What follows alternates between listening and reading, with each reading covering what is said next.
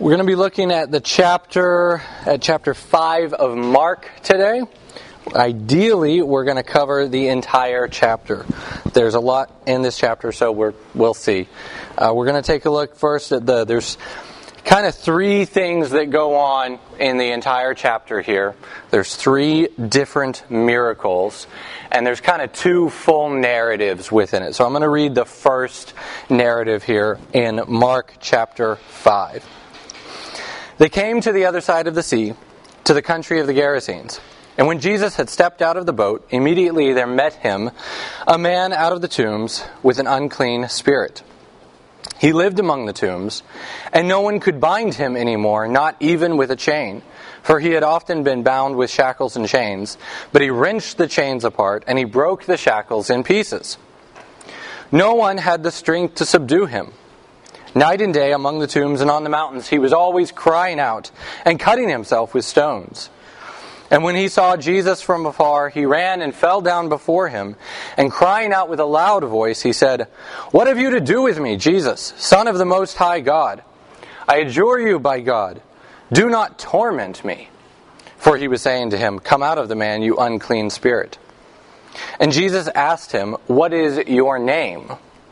He replied, "My name is Legion, for we are many." And he begged him earnestly not to send them out of the country. Now a great herd of pigs was feeding there on the hillside. And they begged him, saying, "Send us to the pigs, let us enter them." So he gave them permission. And the unclean spirits came out and entered the pigs, and the herd, numbering about 2,000, rushed down the steep bank into the sea and drowned in the sea. The herdsmen fled and told it in the city and in the country, and people came to see what it was that had happened. And they came to see Jesus and saw the demon-possessed man, the one who had had the legion, sitting there, clothed and in his right mind, and they were afraid. And those who had seen it described to them what had happened to the demon-possessed man and to the pigs, and they began to beg Jesus to depart from their region. As he was getting in the boat, the man who had been possessed with demons begged him that he might be with him. And he did not permit him, but said to him, "Go home to your friends, and tell them how much the Lord has done for you, and how he has had mercy on you."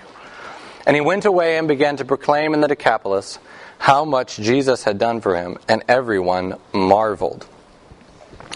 One of the first things that we might consider here, it's been a couple of weeks since we were last in Mark, but if you read them one after another, Mark chapter 4, the end of Mark chapter 4, and beginning of Mark chapter 5, it's hard to miss the immediate connection with this narrative here and the past one. So in the end of Mark chapter 4, Jesus has entered the boat. He said, "Let's cross over the Sea of Galilee. Let's go to the other side." And he goes to sleep, and the great storm arises, and his disciples are concerned that they are going to be destroyed. So they wake him up, right? And he tells them, he calms the storm and asks, "Why are they afraid?" And they marveled at his power over the wild storm. So then we continue on to the narrative. They came to the other side of the sea. So this is on the flip side. This is right after that. Now, it may be that the events we read then, and when Jesus stepped out of the boat and this whole narrative with the demoniac, it may be that this occurs the following morning. They may have spent the rest of the night on the boat. In the last narrative, he said when evening had come, he suggested they go to the other side. So we're not 100% sure. You see this whole chain of events with the herdsmen and the people of the town come after the demoniac is dealt with. So this may be taking place the next day, but it's right connected to, it's right after they pass over the other side.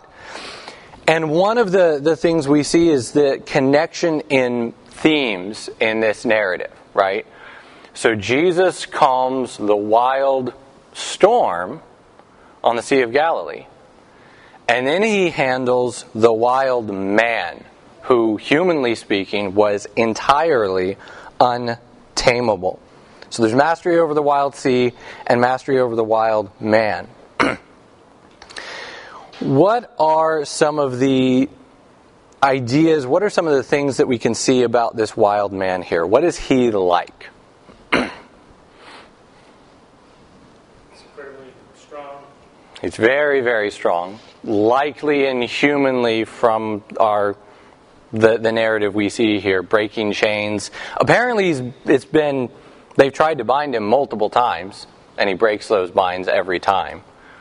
This suggests more than so today we likely tend to downplay the spiritual in our day and age. We tend to think of demonic possessions as perhaps not occurring, things like that.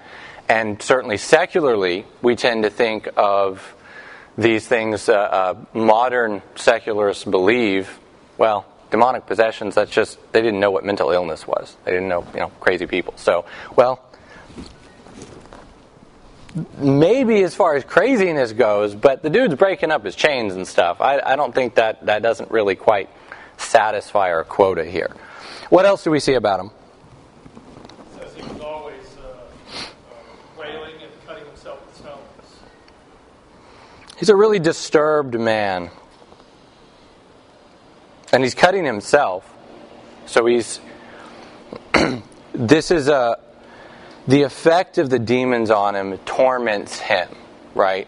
This isn't something that's wonderful and good or helpful or beneficial for him. The passage... It might be also that he's aware of the very situation. He knows that he's demon-possessed. That's a good point. Do you suppose maybe he's attempting to remove the demons from him, or at least... Anything possible. I got to get rid of it. But he's impossible. The narrative in Matthew is very short, but it suggests two interesting things. That there were two possessed men, which is not, in fact, contradictory to our passage here in Mark. We do not read that there is only one here. We simply focus on one possessed man here. And it also records this, the fact that he was such a problem that nobody dared travel in this area. Everybody went around. Nobody wanted to be here because he made this area unsafe for travel. So this is a really strong man. He's wild, untamable. He cuts himself. He cries out with a loud voice day and night. And he lives among the tombs. Why do you suppose he takes his abode there? I mean, one of the things we see is that he had been driven out from the city. He likely lived in the city where the people who came to see what had happened to him, where they come from. But he was driven out. But why choose the tombs as a place as opposed to something else? Seems indicative of the state and desire, the affection of the demons who possessed him, right? Loving death and destruction. We're going to see more of that as we continue on down the narrative. What are some characteristics of Jesus that we see in this narrative?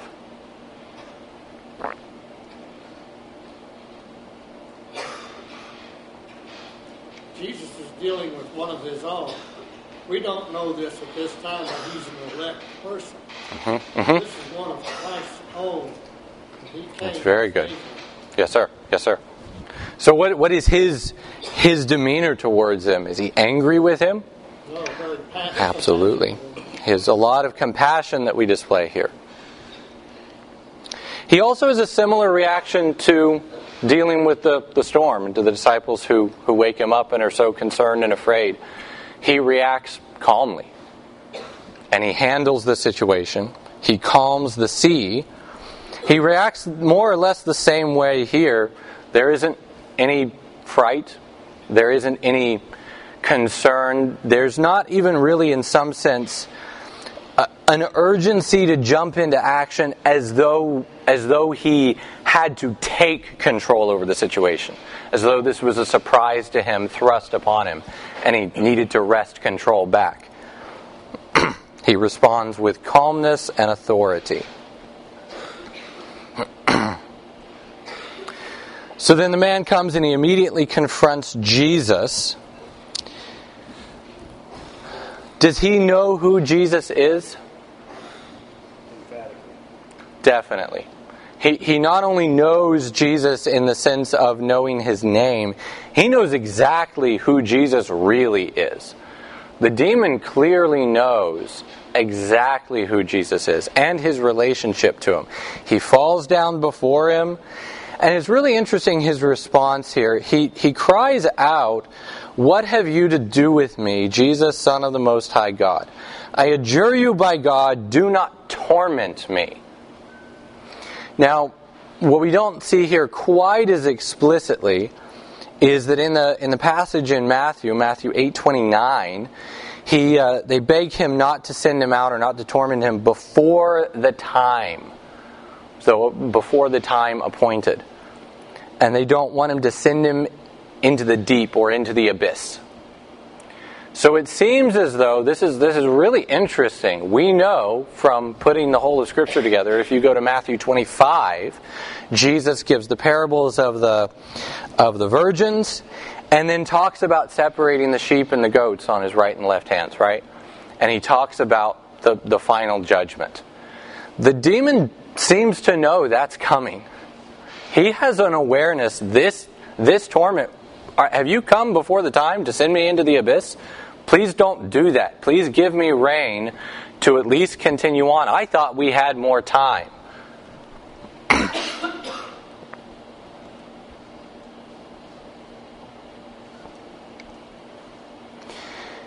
And he asks Jesus to swear by God, "I adjure you by God, do not torment me."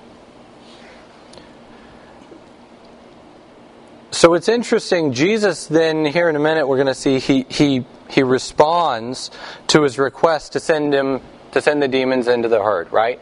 So he actually gives the demons something that they want. But he bypasses this request to swear by God's name. We might think of Matthew 5, the Sermon on the Mount, let your yea be yea and your nay be nay. And instead, he responds by asking him the demon's name. Now, why do you suppose he asked the man for the demon's name?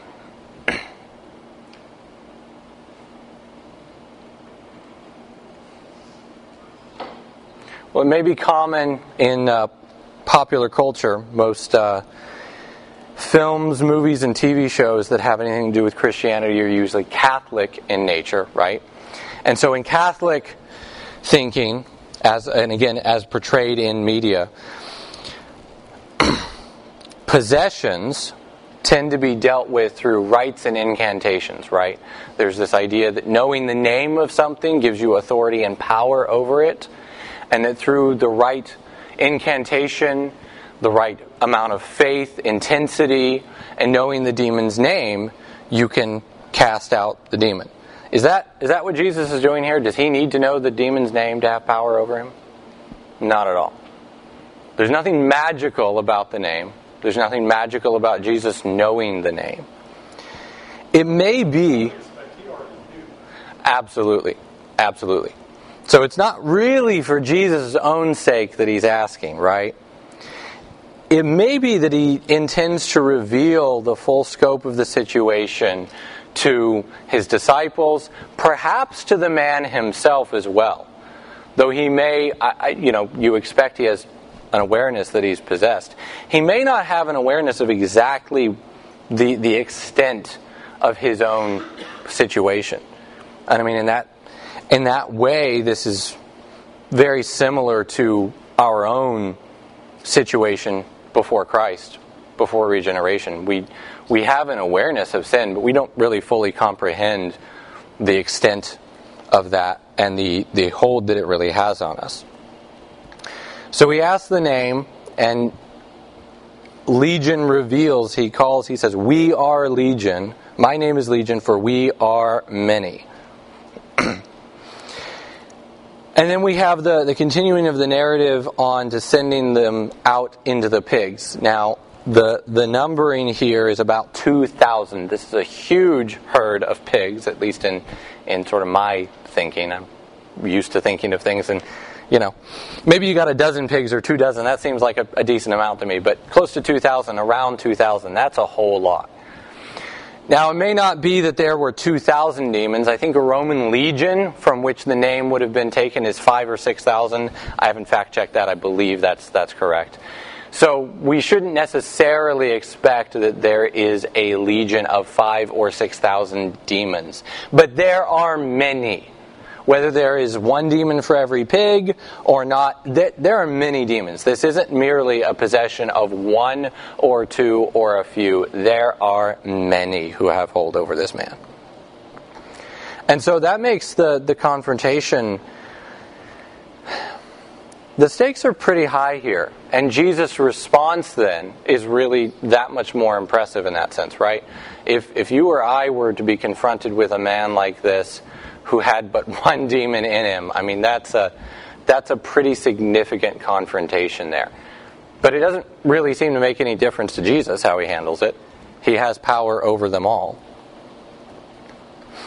Why do you suppose they asked permission to enter into the pigs? Well, you've already mentioned it. It's because, hey, wait a minute, we're not through yet. Right, absolutely. But they were given a specific job to do by the Lord. Even we don't see this, but we understand that. Right. They had their own place in God's sovereign plan, certainly. And they do not want to be sent into the abyss yet. Their time has not yet come, and they don't want it to have come. There may also be something to the idea that they would rather stay in and amongst in the area of the tombs, where there's this death, destruction, decay, but they would rather not be sent entirely out of the area either. That even drowning in pigs in the sea is preferable to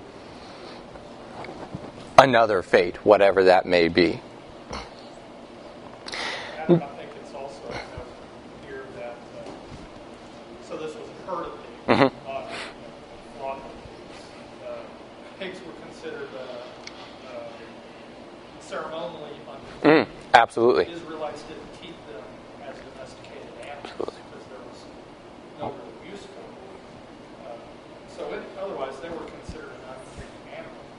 But the demons didn't care; they were fine with that. That's a great point. Pigs are unclean, and as are the demons. I mean, the first expression of this in our narrative is that there's a man with an unclean spirit. That's the first way he references the demon. He has an unclean spirit.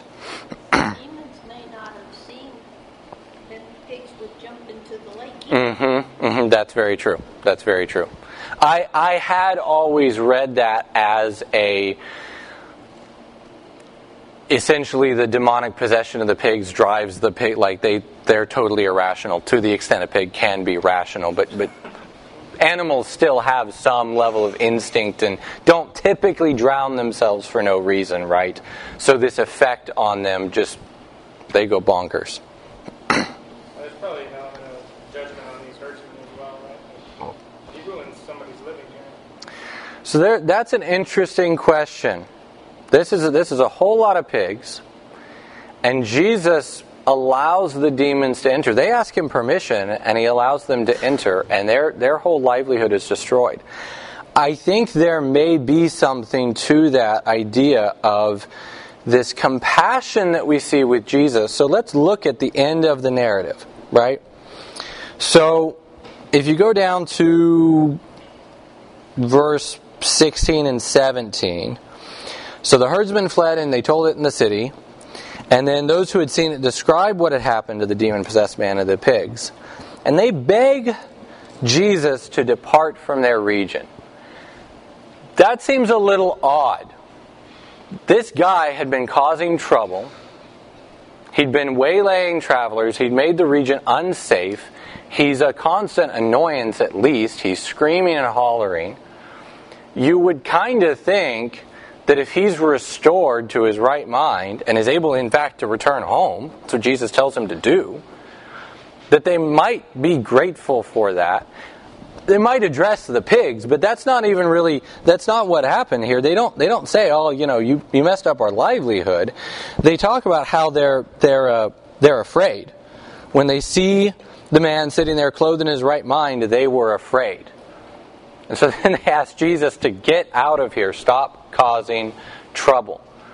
So we have the compassion of Jesus in this passage contrasted with the heartlessness of men. The demoniac had been causing problems for him. They just drive him out. They've tried to bind him. They tried to deal with it. And they've driven him out. And they're not even really thankful or grateful that Jesus has come and restored him to fellowship. Their response is, can you please go make trouble somewhere else? Just get out of here. There may also be, so it is interesting, but Christ likely revealed their lack of holiness. Like Luke 5:8, Simon Peter, he asked Jesus to depart. Interestingly enough, it seems to be. It's a very mysterious story. Perhaps there's some revelation there of their own life. Absolutely. Yeah. So what is the man's response to Jesus, to being made whole? When Jesus has been asked to leave, what does he want to do? He wants to go with him. He wants to be a disciple. And so Jesus tells him, he says he does not permit him. I mean, that's interesting too. The demons asked for permission to go into the pigs, and Jesus granted that permission. The man for whom Jesus did that asked permission to go with him, and Jesus does not grant that permission, right? He tells him instead to go home to your friends and tell them how much the Lord has done for you and how he has had mercy on you. This also really brings to mind for me, I forget the exact reference, I believe it's Mark, the end of Mark 1. And Mark 1:35, rising very early in the morning while it was still dark, he departed and went to a desolate place, and there he prayed. And the disciples found him. So what I'm really looking for is the man here who was healed and he was told to be quiet. Sorry, it's in the leper, verses 40 through 45, where the leper comes to him and asks to be made clean. And Jesus sternly charges him and sends him away at once and said, "See that you say nothing to anyone, but go, show yourself to the priest and offer for your cleansing what Moses commanded." But he went out and began to talk freely about it and to spread the news so that Jesus could no longer openly enter a town. So he gives one command to one guy and another command to another guy. He tells the one guy, don't go telling people, don't go showing people. And he tells this guy to go and tell everybody, right?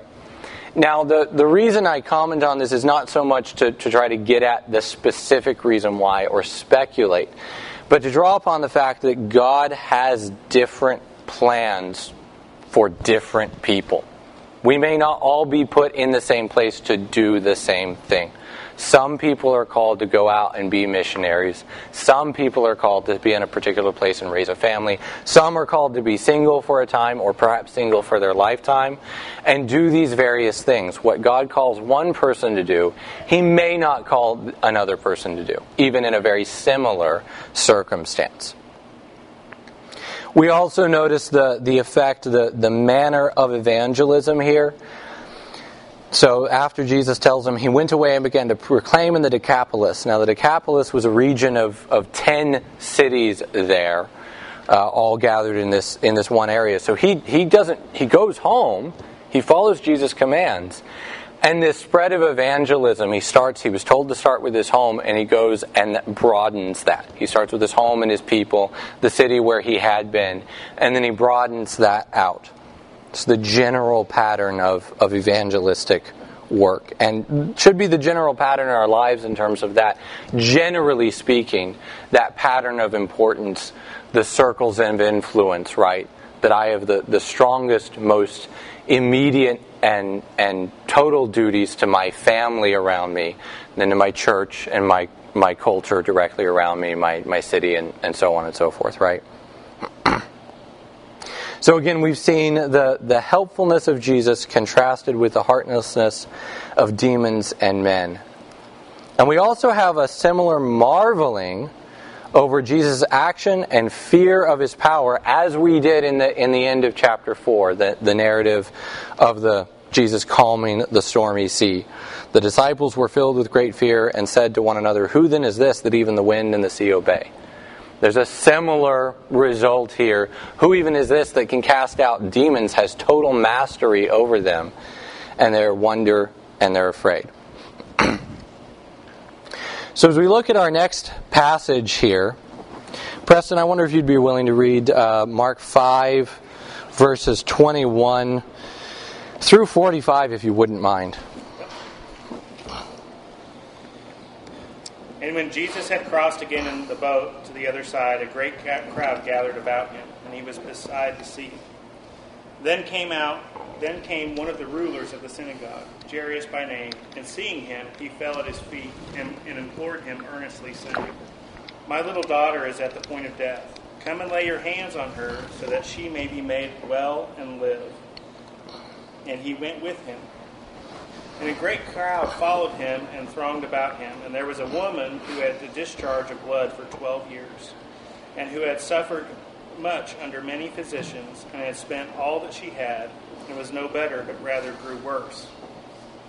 She had heard the reports about Jesus, and came up behind him in the crowd, and touched his garment. For she said, "If I touch even his garments, I will be made well." And immediately the flow of blood dried up, and she felt in her body that she was healed of her disease. And Jesus, perceiving in himself that power had gone out from him, immediately turned about in the crowd and said, "Who touched my garments?" And his disciples said to him, "You see the crowd pressing around you, and yet you say, 'Who touched me?'" And he looked around to see who had done it. But the woman, knowing what had happened to her, came in fear and trembling, and fell down before him, and told him the whole truth. And he said to her, "Daughter, your faith has made you well. Go in peace and be healed of your disease." While he was still speaking, there came from the ruler's house someone who said, "Your daughter is dead.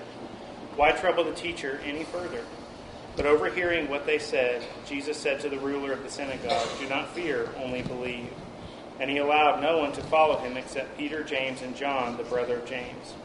They came to the house of the ruler of the synagogue, and Jesus saw a commotion, people weeping and wailing loudly. And when he had entered, he said to them, "Why are you making a commotion and weeping? The child is not dead, but sleeping." And they laughed at him. But he put them all outside, and took the child's father and mother and those who were with him, and went in where the child was. Taking her by the hand, he said to her, "Talitha cumi," which means, "Little girl, I say to you, arise." And immediately the girl got up and began walking, for she was 12 years of age. And they were immediately overcome with amazement. And he strictly charged them that no one should know this, and told them to give her something to eat. So these narratives here seem a little bit disparate in some ways, but they're connected both chronologically. We've had crossing over the Sea of Galilee, the calming the storm. When he gets to the other side, he deals with the demoniac. And then they cross over again to the boat, in the boat to the other side, where a great crowd gathered around him. But they're also connected in some thematic ways here. So Jesus has just been asked to leave, and then upon reaching the other side, he's asked to come. His presence is now desired by Jairus concerning his daughter, right? So we have this contrast between the responses of different people to Jesus and their desire as it relates to him. He's told to go away in one place, and he's asked to come immediately after that. So Jairus asks for his help to heal his daughter, and Jesus goes with him. So again, we see his interest in healing and saving body and soul. So then he's interrupted. This narrative has this interesting interruption here. Another miracle occurs, and he's interrupted by this woman.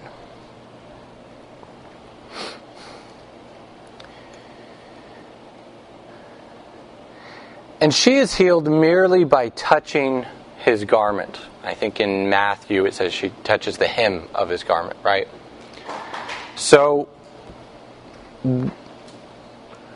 Was she healed? Was his garments, was Jesus' clothes magic? I mean, obviously the simple, clear answer to that is no. If we ask something in the Bible, is that magic? No. But we're getting at the idea here, of course. Was there some power in Jesus' clothes?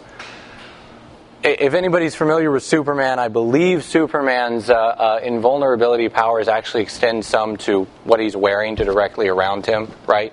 So he can withstand great things that actually don't even tear up his suit that much, right? Is that the kind of thing that's going on here? His invulnerability is... This has nothing to do with the clothing. This is about the faith of the woman. Faith is the instrument here used to heal, even as in salvation, faith is the instrument of justification. It's really the same thing. Yes, sir? So part of this is a bit confusing. So it talks about how she touched, the hem of Jesus' garment, and he perceived that power went out, and she was otherwise healed. And then he says to her, daughter, your faith has made you well, go in peace. He healed your disease. So did Jesus or something about him, his power, is that what healed her?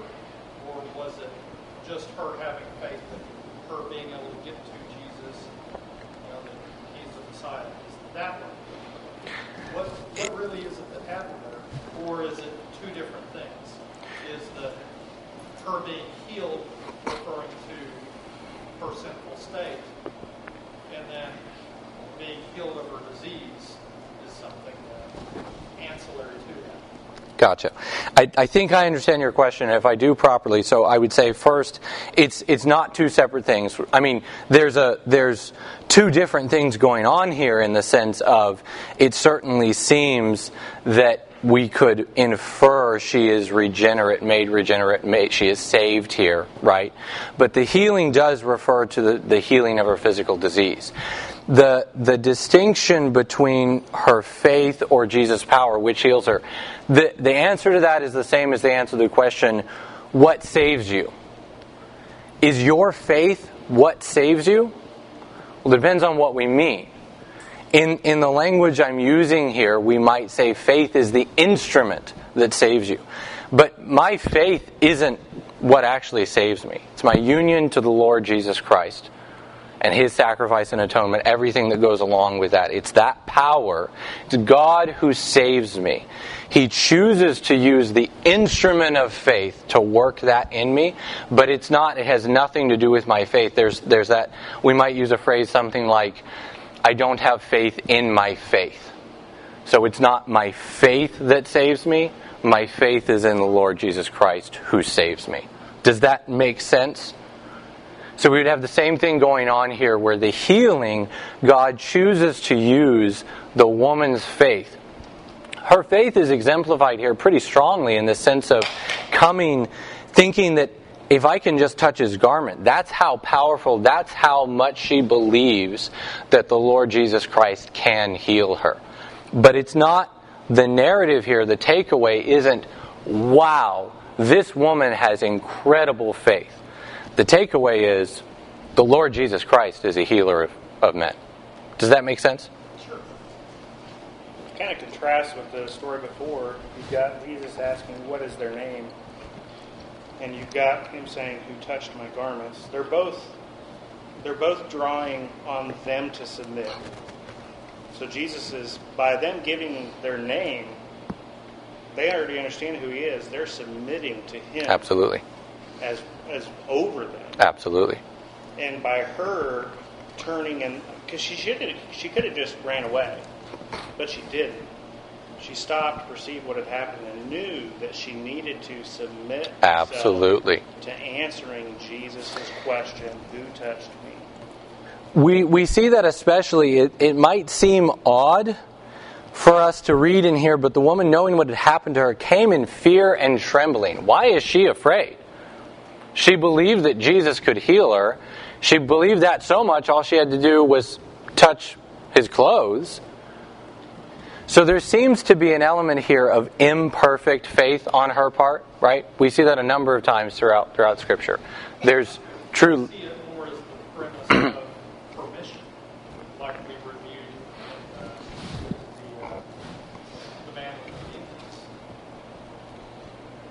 Her fear and trembling due to... Was based on, did she have permission to not take that, but to seek that and receive it? Well, we certainly see, Jesus' response. How does is Jesus somehow annoyed or disturbed at this here? This is an interruption. Remember, he's on his way to save somebody else, to heal somebody else's daughter, and she's interrupting him, and he looks around, he asks his disciples, who touched me? And their response is, what are you talking about? There's a huge crowd here. What do you mean? Who hasn't touched you? Wouldn't that be a rhetorical question on his part? I'm pretty sure he knew who touched him. Right. So like Preston was saying, did you want to? Like Preston was saying a minute ago, it's the same concept of Jesus already knew Legion's name. He didn't have to ask that for his own. So it's that rhetorical question for their behalf, for that person to respond to him. And so then he responds after she comes and submits herself, then he responds with compassion. She demonstrated that she wasn't just trying to sneak in the crowd, touch his garment, and run away. She really wanted Jesus.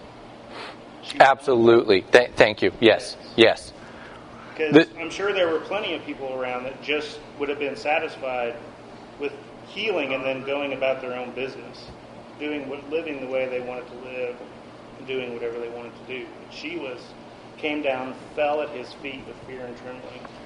She believed he could do it, but she didn't realize what she actually received from Jesus. And when she did receive it, just like we should, she fell at his feet with fear and trembling, understanding what he actually gave. Right. You have the whole crowd going and touching him. These other people are trying to just grab power from him. But they didn't have true faith. And there may have been people that are trying to grab power, exactly. but they're not actually trying to go for Jesus. Right? Yeah, Faith yeah. is the object of it was. We'll see it soon with the reading of the crowds. It's just come around for food. Right. Woody? Fear and trembling, it's to be compared with how did the townsfolk respond to the demoniac being healed, and compare her response to her being healed. They wanted to get out of here. We don't want you around us. And her fear and trembling was in response to the holiness of Christ. Absolutely, yeah. It was a natural response when you run into the absolute truth of holiness. Those are really helpful additions and something for us to reflect on as well. Am I primarily interested in Jesus for all the things he can give me here? Or am I interested in Jesus for Christ's own sake? Even the Jewish people, their mindset from the time the priesthood was instituted was the priest's garments are holy. And that comes over and over. That's true. She recognized, and why were they holy? Because of their role and who they were. Well, she's recognizing here Jesus is holy. Close. Absolutely. They don't have the power, but she's recognizing his holiness. Right. Absolutely. Yes, ma'am. I also was thinking about this being a moment of confession for her. She's being almost put on the well, not put on the spot. She could have just kind of backed up into the crowd and said, "Oh no, what have I done?" But she was. What's that? Yeah, she was being. She knew it, and so this was a moment of confession for her, right?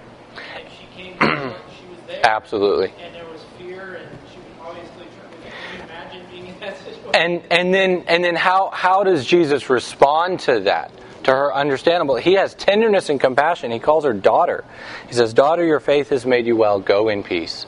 The good thing I think to remember for us personally is that although it's in a crowd, right, it's the same as Patrick is preaching to us, asking us rhetorical questions. The interaction's just with Jesus and her, right? Because he says that, who touched me? She's the only one who knows what. Absolutely. Right. So that's the same Right. thing happens with us, right? Patrick says something from the Word of God. Right. Back to the heart. And only we know that the Holy Spirit is dealing with us. Right. So we ought to have the same reaction. Absolutely. We're in a crowd and then have to deal with Jesus one-on-one. So then we see that while Jesus was still speaking these words, there came from the ruler's house someone who said, "Your daughter is dead. Why trouble the teacher any further?" So again, we have some things contrasted here. Jesus' response, Jesus tells them, "Do not fear, only believe." So the messengers come, she's dead. That's it. Go home. Let's not make any bigger of a deal out of this than it already is. There's hopelessness on their part, right? But Jesus provides hope. Fear not, only believe. And interestingly, he doesn't give any further explanation there. He's providing an opportunity for Jairus in particular to just fully trust him. And we're dealt with the same way often. We're not always given explanation for why things happen to us, why God is doing things the way that he is. We're told to trust him.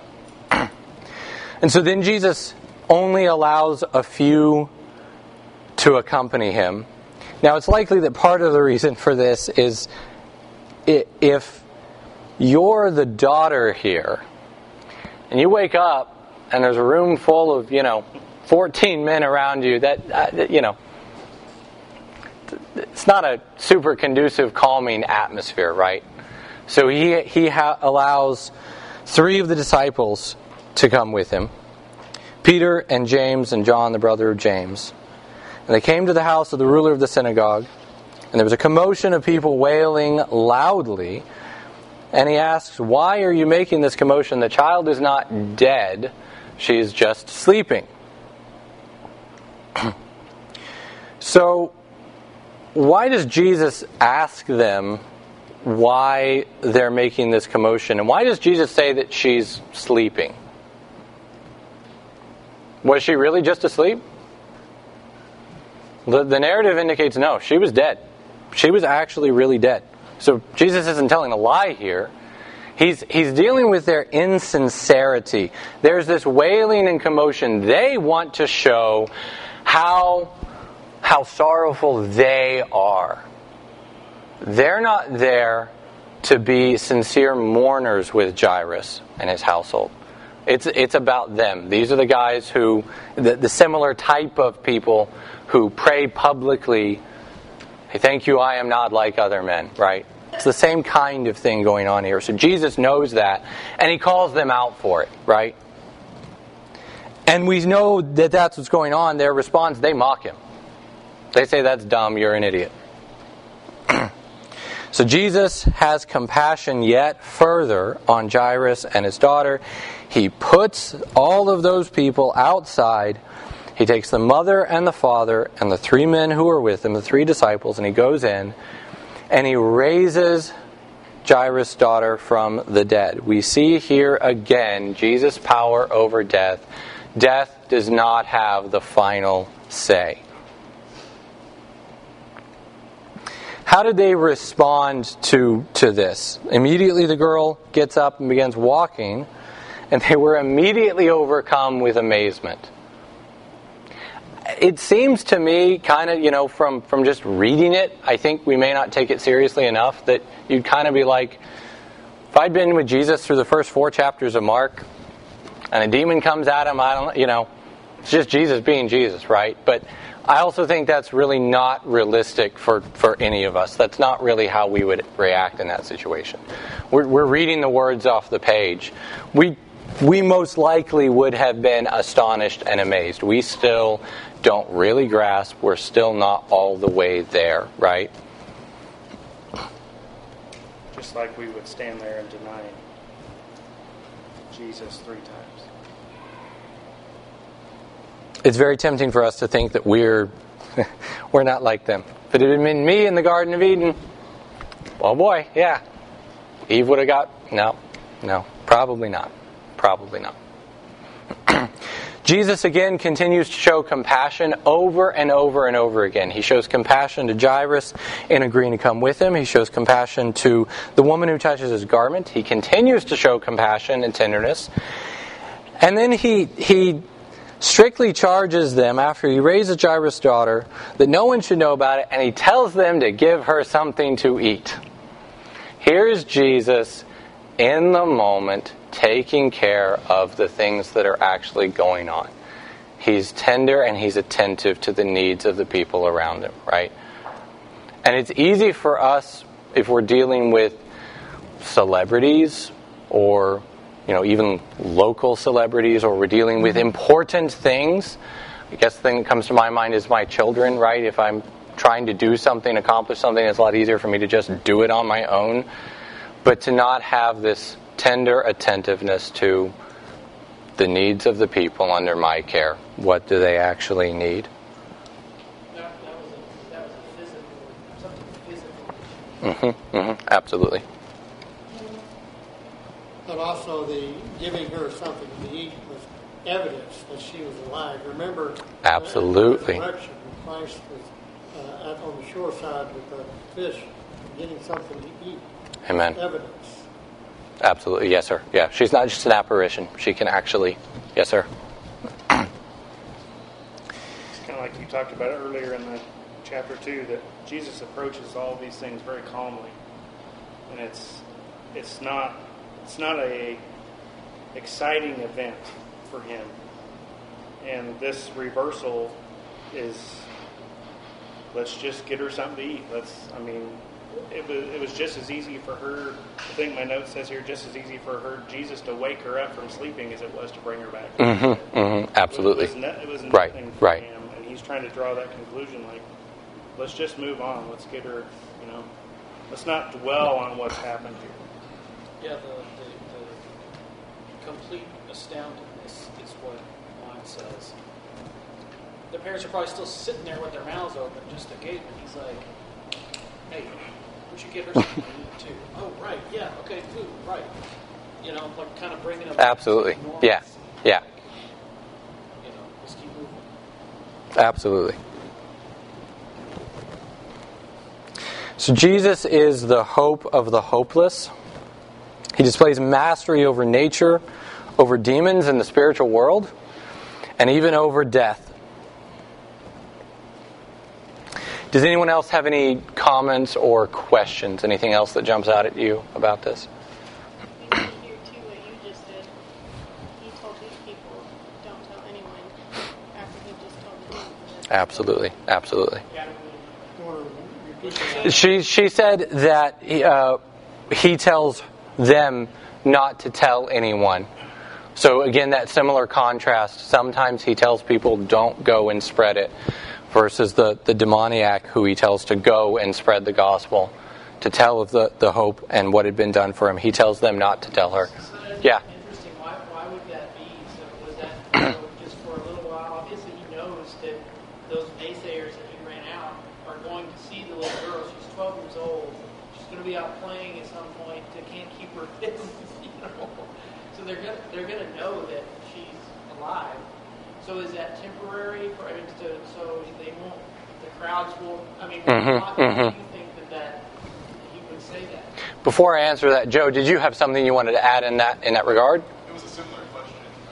Maybe not directly to her being raised, well, you can't keep that a secret. They're going to see the girl. But the question here, he's a ruler within the synagogue, right? And previously we're dealing with countless people. Or hurting pigs, probably not clean people. The leper who had been clean was told to go and present himself to the people, but don't say anything. The man who was being clean, had the demons exercised, was told, go and proclaim to these people.